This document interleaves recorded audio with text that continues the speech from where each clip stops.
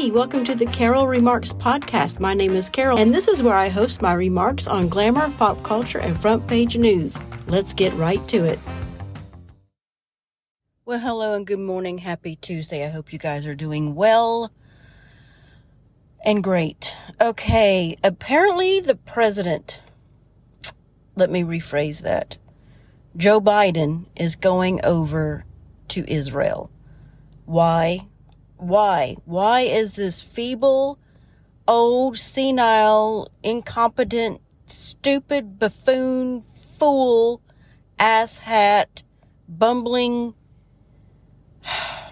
idiot going over there to Israel?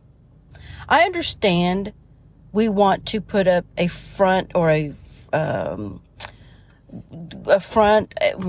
that's not right. We want to show support of Israel 100%. Yes, absolutely. United States is with Israel 100%. But I don't think Joe Biden needs to be going over to Israel right at this time, right at this moment. Israel was supposed to be starting their ground invasion, but it is being delayed for a couple of reasons. Number one, probably because Joe Biden is going over there. The other one now is because Iran is starting to rear their ugly little head about it. This headline from the New York Post is, Iran warns preemptive action against Israel expected in coming hours by resistance front. So, Iranian officials warned late Monday of possible preemptive action against Israel by the resistant front ahead of the Jewish nation's imminent ground invasion into Gaza. The resistance, oh gosh, scared me to death. The car just pulled up next to me. I thought a person was pulled. Anyway, sorry, I got distracted. Okay, it's just my coworker pulling up beside me. But for a minute there, it was like a shadow coming up on the car, and I thought a person was coming up on me. But anyway, it's just my coworker. Thank you. All right. The resistance front is capable of waging a long-term war with the enemy Israel. In the coming hours, we can expect a preemptive action by the resistance front. Iran Foreign Minister Hussein, oh my gosh, his last name. Okay, I'm going to try it again. Amira Badoli. Okay, no, I can't do it. Said in a live broadcast to state TV. I'm sorry, y'all. I am not good at this. All right. Iran has denied any involvement in Hamas' surprise attack on Israel on October 7th, which killed 1,400 people. However, Tehran has long backed Hamas and supported the plight of Palestinians since 1979. Yep. So, we got that going on now. You can go finish reading that story. It's over there on my X feed, of course.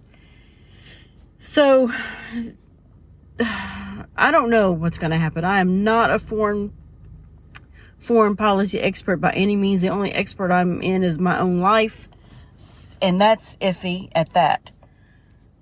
But, you're going to hear all kinds of stuff on the news, and it's just sad, and it's crazy, and I don't even know what to think about it, except that I 100, 200%, 1,000% support Israel. I am with Israel. I think they need to do what they need to do, and we need to shut up about it. We need to shut up about it and do nothing but support them. Period. Anyway, we're going to move on to the next topic. I'm sure you guys heard this late breaking news yesterday, late evening, or late afternoon, early evening.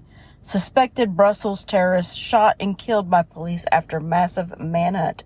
I guess they found him and they shot him. Belgian police have fatally shot the suspected terrorist accused of gunning down 2 Swedish soccer fans on a Brussels street after a nationwide manhunt, according to reports. The perpetrator of the terrorist attack in Brussels has been identified and died. Interior Minister, oh my gosh, these names. The Interior Minister said, you can go read his name over there if you want. I'm not going to try to attempt it. The 45-year-old Tunisian suspect was shot by law enforcement on Monday in a cafe in the Sherbig neighborhood, not far from where the rampage had been carried out hours earlier. You saw this all play out on Twitter yesterday. You can go finish reading that story over there. This next one, though, is astonishing. Has nothing to do with foreign affairs. This is the U.S. To appeal sentences of 5 Proud Boys in January 6th Capitol riot case. From what I understand, this is not the appeal to make it shorter from the defense. This is an appeal from the prosecution to get their sentences longer. From what I understand from reading this, prison terms were among the longest for January 6th defendants, but far below government recommendations. The government filed notice Monday that it was appealing the sentences of the 5 members of the far-right Proud Boys group convicted in the January 6th attack, the second such unusual notice by federal prosecutors after a similar filing in July indicating they would challenge the punishments handed down to 5 members of the Oath Keepers for their role in the Capitol riot. In both cases, the prosecutors were not required to file any explanation for their initial notices, but both cases could reflect government dissatisfaction with the length of the sentences, even though the Proud Boys' former leader, Enrique Tarrio, received the longest sentence yet imposed for the January 6th Capitol riot, and 3 other members received more than 15 years in prison. You can go finish reading that one as well. It's a pretty long one. Seems like it's extensive. That might explain some things. But to me, that is saying that the prosecution, the government, is filing an appeal to make their sentences longer. Yes. So you can go read that. That's over on my my X feed as well. All right, here we go again from Breitbart.news. I wrote about this, I don't know, a couple of weeks ago on the Victory Girls blog. It didn't get much of attention, but here it is in the news again from Breitbart. Biden's HHS imposes gender identity pronoun mandate on employees. President Joe Biden's Department of Health and Human Services is ordering its employees to defy biological reality by referring to transgender coworkers by their preferred pronouns. Nope, I will not do it. If this comes to my house, I'm not doing it. They can fire me. I can always go find another job. The HHS, which employs maybe they're just talking about the HHS, which employs approximately 80,000 people in the United States and abroad, imposed its new gender identity and non-discrimination guidance late last week, which outlines employee rights and protections related to gender identity. So they're going to mandate these people, and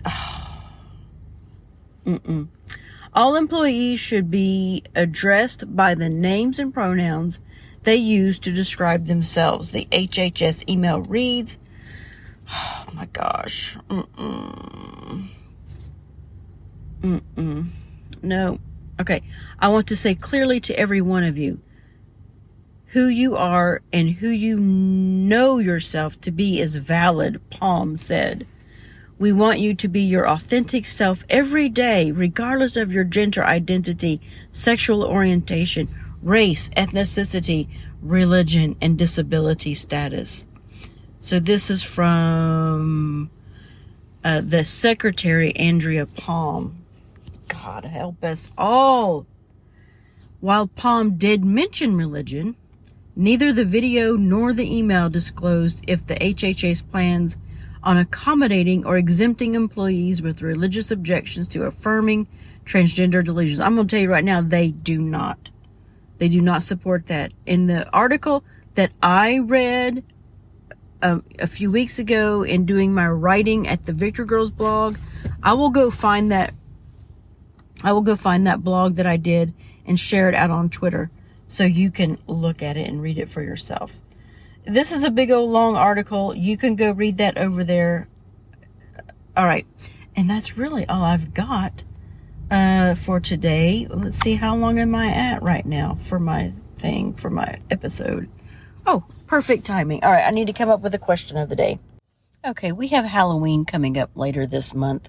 I don't particularly care for the holiday. I mean, when my kids were growing up, we participated in it. I don't care for it. It's not a big deal to me. I know a lot of people love Halloween and love dressing up. I've dressed up before for Halloween as an adult. To me, it's like whatever. I know a lot of people on one extreme think it's it has to do with religion. I don't know. Okay. I know a lot of people don't celebrate it, and that's fine too. I don't care either way. But my question is, when you were growing up, did you do Halloween? And if so, what was your favorite costume that you ever did as a child? I think I was always a gypsy or a hobo or a pirate was mine. Because, we did homemade costumes when I was growing up. I don't remember going to buy a costume at the store. So I was either a hobo or a pirate or something like that. So I don't know that there were any of my favorite ones, but anyway, that's what my question of the day is. What was your favorite Halloween costume as a child when growing up? Okay, that's it. I gotta go. Thanks for listening, y'all. Bye. What's that? Who pays your salary? What's that? Who pays? What's that? We're not a democracy!